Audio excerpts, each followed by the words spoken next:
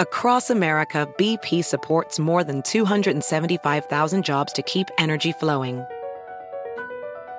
Jobs like updating turbines at one of our Indiana wind farms and producing more oil and gas with fewer operational emissions in the Gulf of Mexico. It's and, not or. See what doing both means for energy nationwide at bp.com/investing in America. At Amica Insurance, we know it's more than just a car or a house. It's the four wheels that get you where you're going and the four walls that welcome you home. When you combine auto and home insurance with Amica, we'll help protect it all. And the more you cover, the more you can save. Amica. Empathy is our best policy.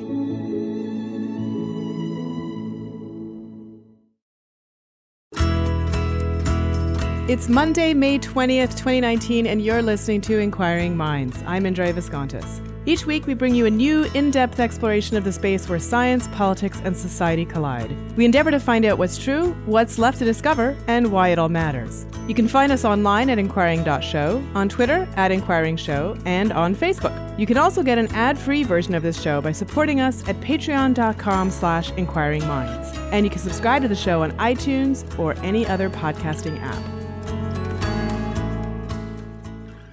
This week's interview concerns a topic that is very dear to my heart. Not too long ago, I have had a friend face a terrible diagnosis, ALS. Those are words that you never want to hear from your neurologist.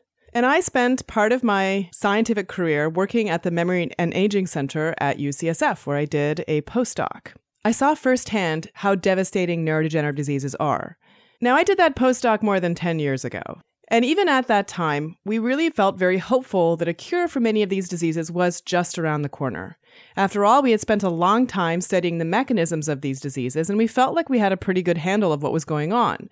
So it was just a matter of getting the right treatments into the pipeline and out to the patients. But since then, trial after trial after trial has failed. So some people are arguing that it's time for a new perspective. Enter the Chan Zuckerberg Initiative. Now, one of the other common topics of conversation in the Bay Area where I live these days is the coming minting of many millionaires over the next year, as several tech companies have gone public. Well, in 2015, the Chan Zuckerberg Initiative was launched to commemorate the birth of the daughter of Facebook founder Mark Zuckerberg and his wife Priscilla Chan. They promised to invest up to $1 billion in Facebook shares in each of the next 3 years. By some accounts, they have pledged that 99% of their Facebook wealth, valued at $45 billion, will eventually be part of this initiative. That's a lot of money. And the question is, with that kind of money, can they solve the kinds of problems that have been facing scientists and patients over the last few decades? Full disclosure, Kishore Hari, the co-host of Inquiring Minds, is now an employee at the Chan Zuckerberg Initiative. And he introduced me to Katya Brose, who's the science program officer. She's also a fellow neuroscientist, having done her graduate work, her PhD in biochemistry, also from UCSF. There, she works in the lab of Mark Tessier-Levine, where she investigated the guidance mechanisms that axons use when they're developing in the spinal cord. After her graduate work, she also spent a lot of time on the editorial team at Cell Press, and for over a decade, she was the editor-in-chief of Neuron, one of the major journals that neuroscientists aspire to publish in. Since it's her job to lead the program now at the Chan Zuckerberg Initiative, I decided to talk to her about the prospects and the progress in neurodegenerative disease treatment. Katya Brose, welcome to Inquiring Minds. Thank you. Great to be here. So a lot of people have heard about diseases like Alzheimer's or Parkinson's, but I think people aren't really clear just how vast the spectrum of neurodegeneration is. So can you tell us a little bit about neurodegeneration as we understand it? Yeah, neurodegenerative diseases, it's really a broad class of disorders. A lot of people tend to think of the diseases that you mentioned, Alzheimer's, Parkinson's, maybe they know someone who has ALS or Huntington's. But really, this is a collection of, hundreds of disorders, some of them very rare, some super common like Alzheimer's. And what they have in common is that ultimately these diseases lead to the destruction of nerve cells in your brain and peripheral nervous system. There's a lot more going on in these diseases than just that. That's sort of the end stage where they all end up. They're all for the most part, universally fatal. But it's more than just what we think about as Alzheimer's, Parkinson's, and ALS. It's worth thinking about the numbers for these disorders because the numbers are really quite breathtaking. So 5 million people have Alzheimer's in the United States today, 50 million worldwide. It's not a disease, obviously, of just the United States and certainly not just of the Western world. Alzheimer's is actually going up at a dramatic clip in the developing world, so also worth thinking about. 500,000 new people are diagnosed every year. And the amount of money that we spend on Alzheimer's when we think about both healthcare costs, sort of loss of income and care for family providers is vast. So it's about $300 billion right now. 30 years from now, the numbers are expected to triple. We're talking about $1 trillion a year just spent on Alzheimer's care and treatment. And right now, it's an incurable disease. It's the 5th leading cause of death. And obviously, as our population ages, the numbers are just going to go up. Yeah, so that's kind of what I've been hearing, that, we're facing an epidemic of, huge proportions, especially because, diseases like Alzheimer's really have a huge burden on society because the person really needs round-the-clock care eventually, and sometimes for years. That's right. And also we're thinking about, although we think of Alzheimer's and some of the other neurodegenerative conditions as diseases of aging, they're not diseases of normal aging. Our population is aging, and so the numbers are going to go up just because of that. But right now, 5% of people with AD are younger than 65. So if you think about it from that perspective, think about the fact that there's 5 million now. 5% is not a small number of people. Is there any sense, though, that some of these numbers are kind of capping off? So I had this one, I actually don't remember where I read this, but it was this idea that because we are taking better care of our bodies now, that maybe the proportion of people who develop Alzheimer's disease, say over the age of 80, is somewhat declining. So if it used to be 50%, maybe it's 40% now. Is that true, or do we not see that? Yeah, I mean, I think that's probably a question that somebody with more kind of detailed knowledge of epidemiology should be answering. But I think in actuality, the numbers might be going in the opposite direction for similar reasons. As we're kind of surviving the heart attacks that might have killed us in our 40s and 50s, right? There's more of us are going to be getting older. And the older you get, the more likely it is that one of these conditions kind of might come to play in your life. And it's not just Alzheimer's. I mean, Parkinson's is also a disease where there's 1 million people in the US with Parkinson's, 10 million worldwide. There's 60,000 new cases a year. The average age is 60. But again, it's not a disease that's exclusive to aging populations. People can get Parkinson's in their 20s and their 30s and their 40s.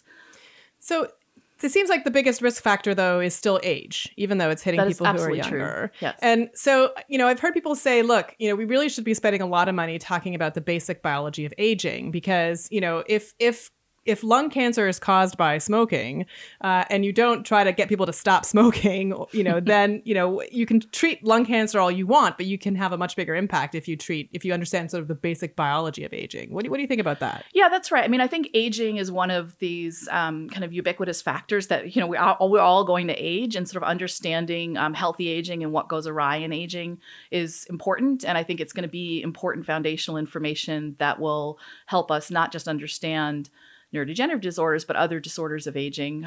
There is a movement now, and I think it's like a really good turn for the field to be trying to kind of think about these brain disorders, or what people have thought of as brain disorders, as disorders of the whole body, of the whole person, right? And as a neuroscientist, I know you're a neuroscientist as well, this, for us, I think it's probably kind of radical, right? Putting the brain back on the body. People don't think about that a lot in the neurosciences. Yeah, I mean, I came of age during the decade of the brain in the 90s, right? Where it was like, wait a minute, we have the brain. And it's like, but it's encased in something. That's right.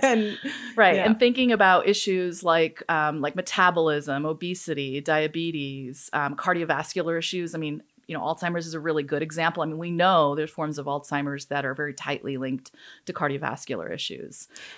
Yeah, I mean, that gets me to some of the mechanisms, which, I think a lot of people might not understand why it is that we still have incurable disease like Alzheimer's, like why it's incurable, because we've been working on it for a long time. And even in the 90s, I remember there was a lot of hope that a cure was around the corner because we thought we had figured out the mechanism, amyloid, beta amyloid, plaques and tangles. And so tell us a little bit about the history of sort of the approach to trying to cure or treat Alzheimer's and why that's failed.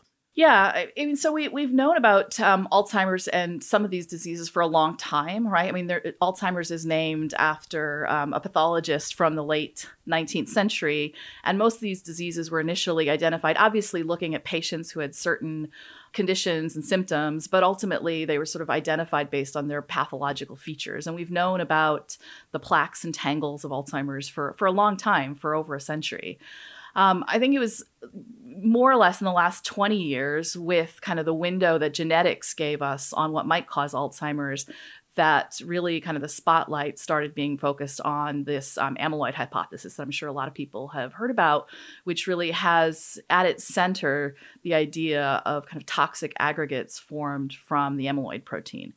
And that, we learned about that initially from the genetics. The genetics also taught us about other players in that cascade, about proteins like presenilin that are involved in cleaving the amyloid protein that ultimately leads to this aggregation cascade.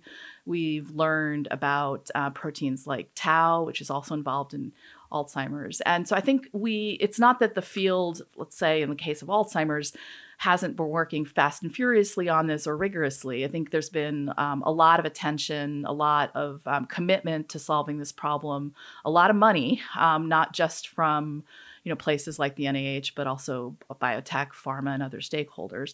And I think one reason why it's been hard to develop cures is it's just hard. Biology, and especially kind of the interface between biology and then kind of the clinical development pipeline, is just difficult, right? So I think sort of going after the amyloid cascade was a completely, reasonable hypothesis to pursue. I think where maybe one can lob more criticism at us, at the field collectively, is the degree to which we focus so exclusively on this one hypothesis. It might turn out to be right? Or it might turn out to be right in part. But I think it has also limited our attention on potentially other mechanisms that might be contributing either in other ways or together with that cascade hypothesis. Yeah, I mean, it seems like every year there's another drug that hits some part of this amyloid cascade and it fails. Like, I mean, they've all failed, which is kind of spectacular in terms of, and yet, right. Yet the hypothesis lives on, which I agree with you. There's lots of evidence to suggest that there's a lot there, but we just seem not to be able to target it or stop it from occurring with drugs. Yeah, that's right. And I mean, I think it's worth also kind of remembering that, the failure of a clinical trial is the failure of a specific clinical trial. And I think it's sort of the compendium of the evidence from multiple failures that really makes us want to kind of think differently and think kind of maybe towards other possibilities. I think even in the case of these recent clinical trials failures for Alzheimer's, I mean, there's still a lot of ideas about the way those trials were done. For instance, the time period that was being targeted, really, most of them now are at not late stages of the disease, but usually at the point where somebody would have MCI or mild cognitive impairment. So before it's truly kind of dementia. But there's a lot of thinking right now that you really need to treat these diseases in something that a lot of people refer to as the prodromal period. So the period when the disease has probably been triggered, but isn't yet manifesting itself in terms of symptoms. But we don't really even know when that is or what to look for. And, that even setting the science of that aside, sort of the idea of treating effectively healthy individuals who may bear some risk of getting Alzheimer's, but aren't kind of predicted with high certainty to develop Alzheimer's, it has its own problems. Yeah. So, I mean, even in diseases where there seems to be a more clear link between genetics and outcomes, like, the BRCA2 or BRCA1 positive gene mutation for breast cancer, even there's a lot of controversy. Do you get a prophylactic double mastectomy? Yeah. And I think that's not a simple question to answer. Right. So do we have any biomarkers at all of the prodromal stage beyond just the genetics? So, I mean, there's a lot of emphasis right now on biomarkers for sure. I mean, there's obviously a lot of attention to genetics and genetic risk factors. I mean, the one for Alzheimer's that I think many people will know about is something called ApoE. And so your ApoE status, whether you have a 2 version or a 4 version, can confer risk. It's not, obviously certainty to develop disease, but people with ApoE4 variants have higher risk. ApoE2 is thought to be protected. Why that is and what the biology for that is, mechanistically, we have really no idea. There are new imaging methods to look at amyloid accumulation in the brain earlier. I mean, obviously, that's not something that's applied to normal healthy people, right? That's part of the diagnostic path that a patient might go through.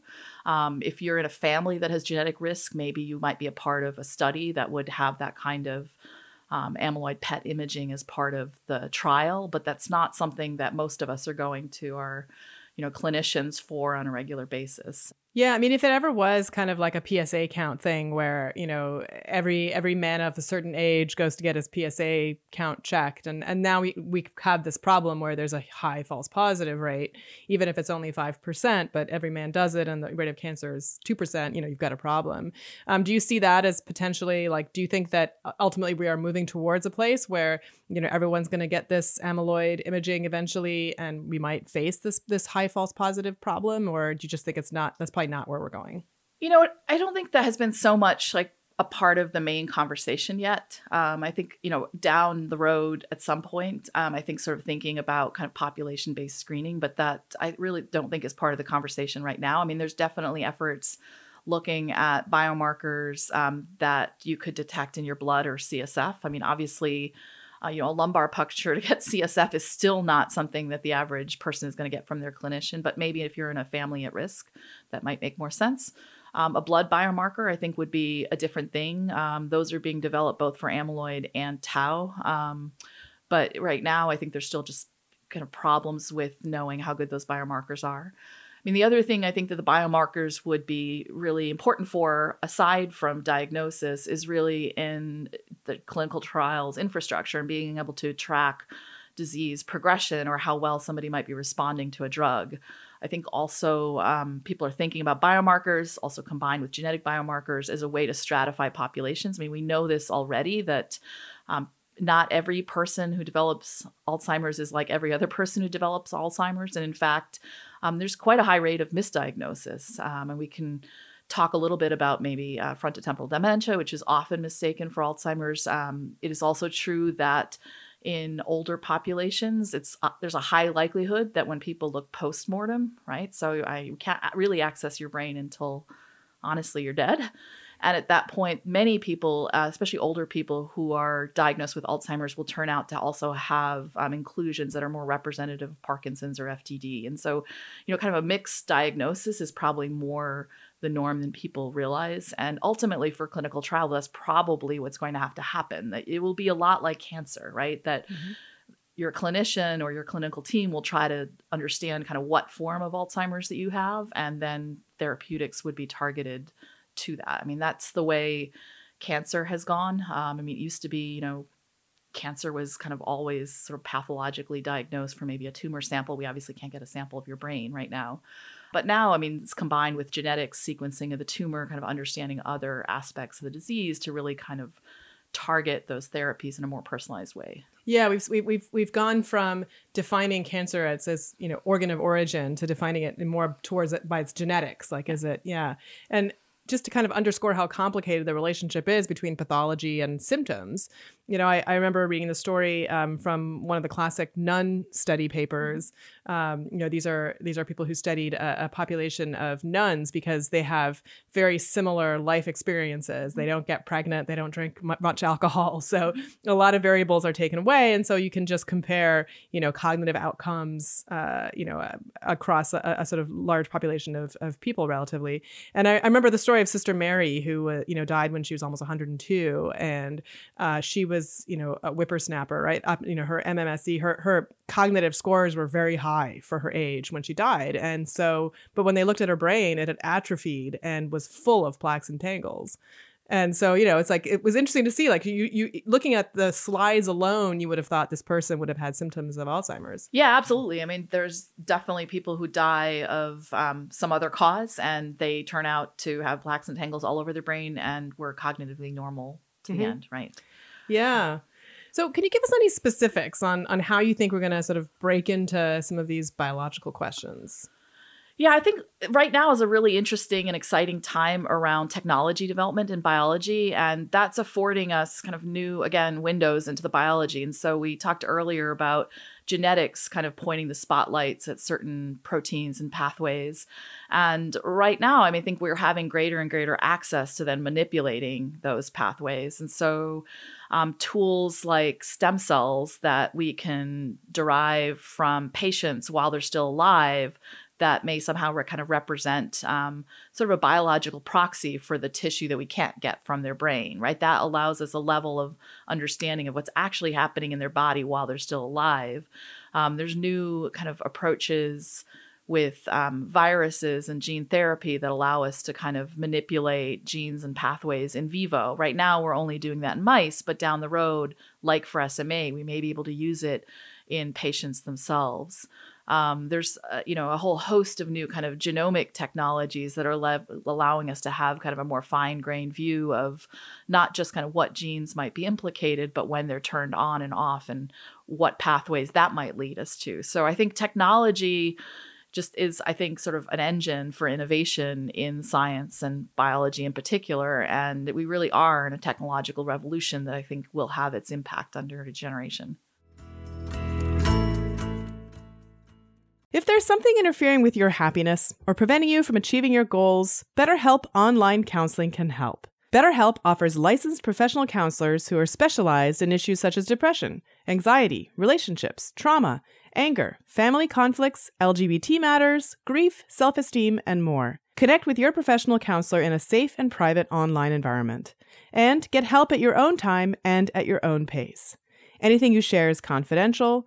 You can schedule secure video or phone sessions as well as chat and text with your therapist. If for some reason you are not happy with your counselor, though, you can request a new one at any time for no additional charge. Best of all, it's a truly affordable option. Inquiring Minds listeners even get 10% off your first month with the discount code MINDS. So why not get started today? Go to betterhelp.com/minds. Then simply fill out a questionnaire to help them assess your needs and get matched with a counselor you'll love. That's betterhelp.com/minds. Do you ever wonder how dating apps have shaped our ideas of love and romance and how they continue to do so? Whether technology is changing what we consider to be family? Do you really know what blockchain is and how it can revolutionize how we protect ourselves online? If any of these issues interest you, I have an exciting new podcast to share called You. It's hosted by writer and musician Claire L. Evans and brought to you by Okta. You explores how modern identity exists at the intersection of technology and humanity. In each episode, Claire speaks with renowned experts in the fields of science, technology, art, philosophy, and design. Her provocative questions uncover deep insight into how tech is changing the way we see ourselves, each other, and the world. In the first season, You covers everything from the algorithm of our hearts to virtual reality, digital assistants, and how internet fame can become internet shame. Listen to You wherever you get your podcasts and better understand how technology is affecting the private you, who you love, and more. So while it still seems that Alzheimer's disease is really pretty intractable, and we're still, even though we've spent decades researching it and we seem to know a lot, there's still these major holes, gaps of knowledge. Are there any neurodegenerative diseases where you feel more hopeful about a potential reversal or treatment?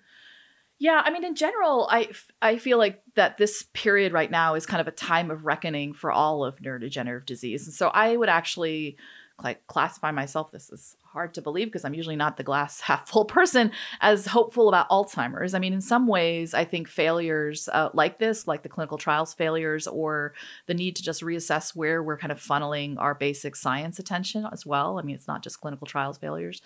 That failure drives innovation. And so I think it's a really kind of exciting time. There's new investment in Alzheimer's, both at the NIH. NIH, I think, has something like $2.5 billion a year to spend on Alzheimer's and related dementias.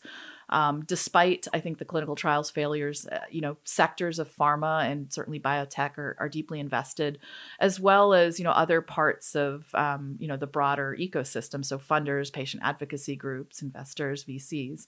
So, the kind of, the will is there.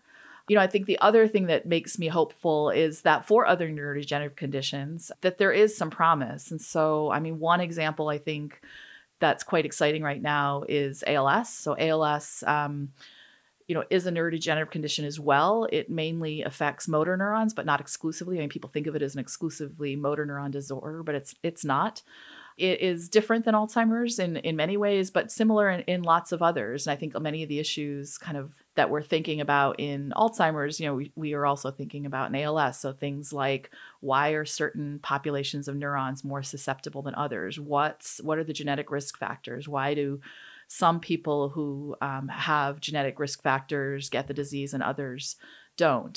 It also involves inclusions, things like tau, but also other types of inclusions. Let's just sort of unpack inclusions for people who aren't familiar. So inclusions, it would be another way of saying aggregates. So we talked earlier about amyloid aggregates, and sort of in general, these protein aggregates are a feature of most neurodegenerative conditions. So in the case of Alzheimer's, it's primarily aggregates of proteins, amyloid and tau. In the case of ALS, there are inclusions that include both RNA and proteins, so proteins like TDP-43, other kind of RNA binding proteins. In Parkinson's, we often spend a lot of time talking about synuclein inclusion. So protein aggregation and kind of how do you maintain normal protein homeostasis, so that process that makes sure that proteins are folded and then cleared appropriately, is something that goes awry in most neurodegenerative conditions. So essentially you have like a buildup of misfolded proteins. That's right. And in the case of ALS, it was also a field that really struggled. And then the genetics kind of opened up a window into some interesting biology a number of years ago that have really kind of focused people on a number of pathways that involve RNA. And it's not probably worth going into the details of why that is, but that has opened up just a whole new window on what might cause ALS and ways that we might target it.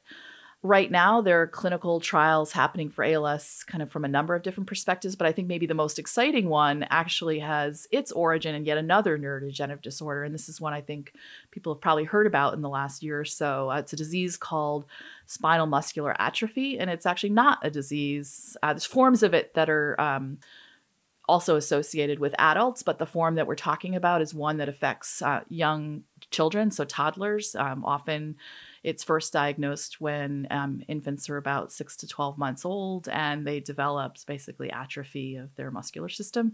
And it's also uniformly fatal. And the big advance of the last year has been an antisense oligonucleotide targeting strategy that sort of raises the level of a protein that's sort of critical in SMA. And I think why the SMA, both first the trials and now it's been FDA approved, and there's kids who are, effectively cured thanks to this therapy. It's amazing. And again, these are kids, so this is not a disease of aging, but it's a neurodegenerative condition. And I think the successes of the gene therapy of the ASOs for SMA really opened the windows to be able to kind of take similar approaches for other neurodegenerative conditions. There's trials now for ALS, Huntington's. I think people are looking at certain kinds of frontotemporal dementia. It's something that needs to be targeted to particular mechanisms, but it really kind of opens the door for not just a new kind of therapy, but sort of really thinking about the biology that might make those therapies possible in a different way. You've now taken up a job with the CZI. What excites you about working for a sort of private initiative that makes you maybe feel that you could accomplish more than had you, been in a traditional academic setting, or, tell us a little bit about sort of what's new in this particular initiative. Yeah, maybe I could take a little bit of a personal detour there. So my background is I have a PhD in neuroscience. I got my degree up the street from where we're sitting right now at UCSF, where I was trained as a developmental neuroscientist. Actually, my background prior to that was as a cell biologist and molecular biologist. So I didn't come into neuroscience as sort of thinking I'd be a neuroscientist. I basically left academic research like almost 20 years ago, making a detour into science publishing, where I was editor of a journal called Neuron that published basic science research. And so I believe strongly in the value of basic science for understanding kind of who we are, how our bodies work, how biology works, and also for therapeutics.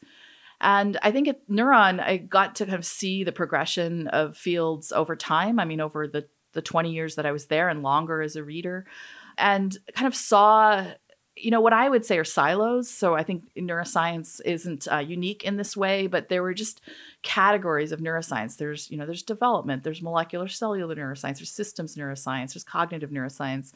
And it always kind of amused me as an editor to see how kind of rigidly ingrained those silos were. I mean, even like I just recently renewed my membership to the Society for Neuroscience, and like they do the same thing. They're like in order to renew, they're like, okay, which of these boxes are you going to check? And it gets like me more and more specific. And I'm like, can't I just be interested in a number of different things? Can't we just like can I eavesdrop on some of the other sessions on like bird song? Even though that's not what I study. I agree with you. It feels very much like you really get pigeonholed. Yeah.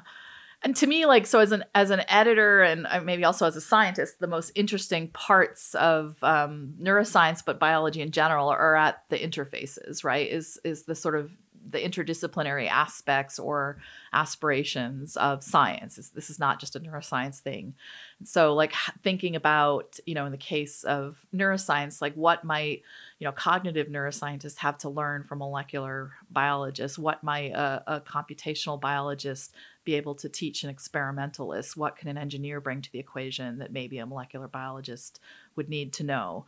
And that is what inspired me when I was an editor. And I think sort of CZI coming onto the scene and wanting to kind of also sort of address that issue of how do you create kind of more support for that interdisciplinary kind of collaborative science was exciting to me. Yeah, so let's talk about that, because it's not an easy problem to solve. I think a lot of people, I hear a lot of people call their programs interdisciplinary, and there seems to be this push, and oftentimes what I see are people continuing to be in their silos. But now like you've got an engineer who's sitting in the same office as a neurologist, but like they don't actually talk. Yeah. So tell me a little bit about what you feel you're going to do or you are doing differently that's going to be more productive. Yeah. So, I mean, to your point that I think sort of interdisciplinariness it's almost a buzzword in science now, and it's not just now. I mean, it's, I think, been decades of this. And so I think the issue to me is really like, how can you go from being just kind of an aspirational term to something that people actually, live and breathe and sort of incorporate into their work? And I think most scientists aspire to this. I think there are some scientists who in their own work in person and maybe their lab, they do this, but I think it's not the only way to have kind of interdisciplinary collaborations work. I think sort of bringing people together, in physical spaces is something I think a lot of institutions are trying to do. I think at CZI, I mean, we fund work and we partner with scientists and scientific organizations. We don't have our own physical space. The way that we kind of engender that type of collaboration is through funding and program work. And so in the case of neurodegeneration, I came to CZI to, first kind of scope out what we might do in the neurodegenerative space. And the mission of CZI is this long-term mission of supporting basic science to be able to accelerate science in order to cure, prevent, and manage all diseases. And the way we think about that is at this stage in that longer-term trajectory, that basic science is the foundation. And so what do we need to do to kind of make the way that science works now work better to be able to kind of impact those longer term clinical and translational goals? So can you tell me a little bit about a sort of specific project that, I think you guys are funders of someone like Bill Seeley. Yeah. So in the neurodegeneration space, the effort that we've launched the program with is something we're calling the Neurodegeneration Challenge Network. And I mean, the kind of, maybe cartoon version of what the Challenge Network is aimed to be is something like a network that's more than the sum of its parts, so that we want to bring together a group of people who would bring their skills and expertise together to work on neurodegenerative diseases. So it's about people. It's about their ability to collaborate. They work together to develop, optimize, and then apply tools and technology. So everything from experimental tools to computational analytic tools. And then importantly, that we want this network to work in a way where the kind of impact of the network can be felt beyond the network. So developing tools and technologies, but importantly, disseminating them out to the broader community. using this community to kind of pilot some ideas that we have and others have around open science so that we can maybe take those learnings out to the broader community. And so we launched this network with 2 open grant application calls. So something called, we call them requests for applications. And the reason why we decided to have an open call is because one of the ideas that we have is that the field just needs new ideas. And that, we think of ourselves as pretty smart, but we don't know everyone who's got the best ideas. And so really having an open call, I think, democratizes the ability for those ideas to rise to the surface. So last year we had 2 open calls for applications. They were targeted towards both early career investigators, so investigators who would be running a lab at an academic institution, but be pretty early in their careers, which is, I think, an area where funding is hard to get, and it's often hard to kind of pursue really novel creative ideas, because often the expectation is to get funding, you might already have to have data or work in a field to prove your point. But what we wanted to attract was a computational biologist who's never worked on neurodegeneration but has a great idea, an immunologist who would be great to kind of help us understand the role of the immune system in neurodegeneration, but who doesn't have any data on the immune system in neurodegeneration. So how do you get those people to apply? And the other half of the equation was collaborative teams where they could be any level of seniority. And importantly, where one member of that collaborative team needed to be a patient-facing clinician. And the reason why we felt that was important is because, one, at the end of the day, that's what it's all about, right? We're not trying to understand the biology of cartoon versions of these diseases. We want to understand the biology of real diseases. And so the clinicians in the network's role is really in kind of funneling our attention to the right questions. There's all sorts of work that happens in the basic science of disease processes that may be important, might be interesting, certainly is informative about the biology, but it may not be targeted to what we actually need to know in order to ultimately be able to treat those patients. So Bill would follow in that second category, because as you were describing the first category, I was like, wait, this is a neurologist who won the MacArthur Genius Award like 10 years ago. I don't think he has trouble getting funding, but he has access to a huge patient population and he has really good ideas. So It sounds like he would be a good fit. So to have a sense of sort of, how CZI is conceptualizing, creating opportunities and funding kind of projects that would have a kind of a pipeline. But I don't know yet exactly how this relates back to what you mentioned at the top of the show, which is that, we're moving away from this view of a disembodied brain and towards this idea that we actually have to look at other organs in the body in order to understand what's going on in the brain. You talk a little bit about how you guys are approaching that issue. Yeah. So in creating this challenge network, what I told you about earlier was a lot about the type of people and groups that we wanted to bring into the network. Because again, the goal is to create a collaborative network. And I think just giving people money and saying, go collaborate is not enough. You need to bring in people who have kind of the will and the desire to do that. And in fact, I think money is probably the least important thing to attract those types of people. So from a biological perspective, like in terms of where we want that challenge network to hone its attention, is we put the call out for applicants specifically trying to reach groups that were studying areas that maybe aren't the core of where the attention neuroscience and neurodegeneration has been. And so we looked for, cell biologists studying maybe cell biological mechanisms in other diseases or other parts of the body who might be able to apply something to neurodegeneration. We called out for immunologists, for people studying metabolism, for people thinking about issues like microbiome. And so really the way that we kind of shaped who came into the network was that call. It was specifically a reach out to both kind of especially early career investigators with new ideas, but also people in other fields who had new ideas that they wanted to bring to the table.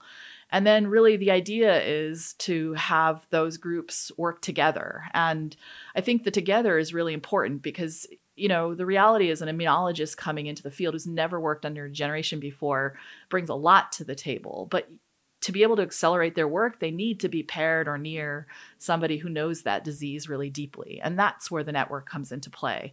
And we're already seeing that take shape. So we had the open call and the selection process last year. We just came out of a kickoff meeting 2 months ago. And we brought together at that kickoff meeting the 48 labs we're funding and some trainees, so also trying to reach that next generation. And already there's collaborative projects that, frankly, we couldn't have even thought about. It was just the connection that people made at the meeting, the ability to share tools, share ideas, and to be, a part of, I think, sort of a fairly contained, trusted circle. Now, I think the aspiration and I think the challenge for us is going to be like, well, what can we learn in this group that we can somehow kind of deploy to the larger community? And I think it's still early days, but I'm really hopeful that there will be a lot of lessons learned. And I think especially around kind of tools and technologies and ways of applying them in these disease contexts that will be able to kind of affect the larger community. So, I'm sure a lot of our listeners have loved ones who are suffering from some of these diseases. What advice would you have for either them or, their children, people who are looking at, facing some of these major issues down the line? What do you think the future looks like for them? Yeah, one thing to say is I always tell people that there isn't anyone who isn't affected by a neurodegenerative disorder. So either you will have a family member or a friend who's affected by one of these diseases. You yourself will have one of these diseases. Or for all of us, we live in a society where kind of, if not the financial impact, then also just the societal impact of having that kind of suffering out there impacts us, right? So I think this is not just a research problem or a health system problem or a biotech pharma problem. It's everyone's problem. So I think kind of mobilizing our society and our societal resources to kind of put more muscle behind these disorders should be on everybody's front line. I think there's a lot of great work that's done by the patient advocacy groups. A number of them are groups that we're also in contact with. We were lucky to have a number of patients and patient advocates at our kickoff meeting. I would love to see some of that patient advocacy work also break down its silos, to go away from being an advocacy group that only advocates for funding for Alzheimer's or Parkinson's or ALS or FTD, and really come together and take the lesson of SMA. SMA owes, I think, that progress to the SMA Foundation, who really kind of kept the rigor behind the biology efforts for decades. I mean, they kept it going, and they, I think, get all the credit for the clinical trials success. And what we learn from SMA will be incredibly informative for the other diseases. And so I think by coming together collectively, scientists, researchers, clinicians, and advocates around kind of a common need around neurodegeneration, I think is a win-win. Well, Katja Broz, thank you so much for being on Inquiring Minds. Thanks for having me. So there you have it. If any of you, like me, have a loved one who's recently encountered one of these devastating diagnoses and don't know where to turn, reach out to the advocacy groups, Alzheimer's disease organizations or frontotemporal dementia organizations, or those that connect patients, caregivers, and clinicians who have or are struggling with ALS. So that's it for another episode. I want to thank you for joining us for this installment of Inquiring Minds, and we'd also like to thank our supporters on our Patreon campaign, especially David Noel, Charles Blyle, Clark Lindgren, Michael Galgul, Stefan Meyer-Awald, Kyle Rahala, Joel, Jonathan Worsley, Yushi Lin, Eric Clark, Jordan Millar, Herring Chang, and Sean Johnson. You can visit our website at inquiring.show, and you can support us at patreon.com/inquiringminds and get an ad-free version of this show. Find us on Twitter at Inquiring Show and Facebook, and you can send us comments, feedback, future guest ideas, or anything else you'd like to contact@inquiring.show. Inquiring Minds is produced by Adam Isaac. Our music is provided by award-winning producer Rian Sheehan. And I'm your host, Indre Viscontis. You can find me on Twitter at IndreVis. See you next week. Whatever struggles you are facing, from depression and anxiety to trauma and grief, BetterHelp can connect you with a professional counselor in a safe and private online environment. You can schedule secure video or phone sessions as well as chat and text with your therapist. And anything you share is completely confidential. Best of all, it's a truly affordable option. Inquiring Minds listeners even get 10% off your first month with the discount code MINDS. So why not get started? Simply go to betterhelp.com/minds and fill out a questionnaire to get matched with a counselor you'll love today. BP added more than $70 billion to the U.S. economy in 2022 by making investments from coast to coast.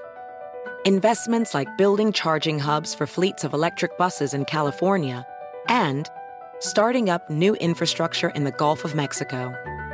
It's and, not or. See what doing both means for energy nationwide at bp.com/investing in America.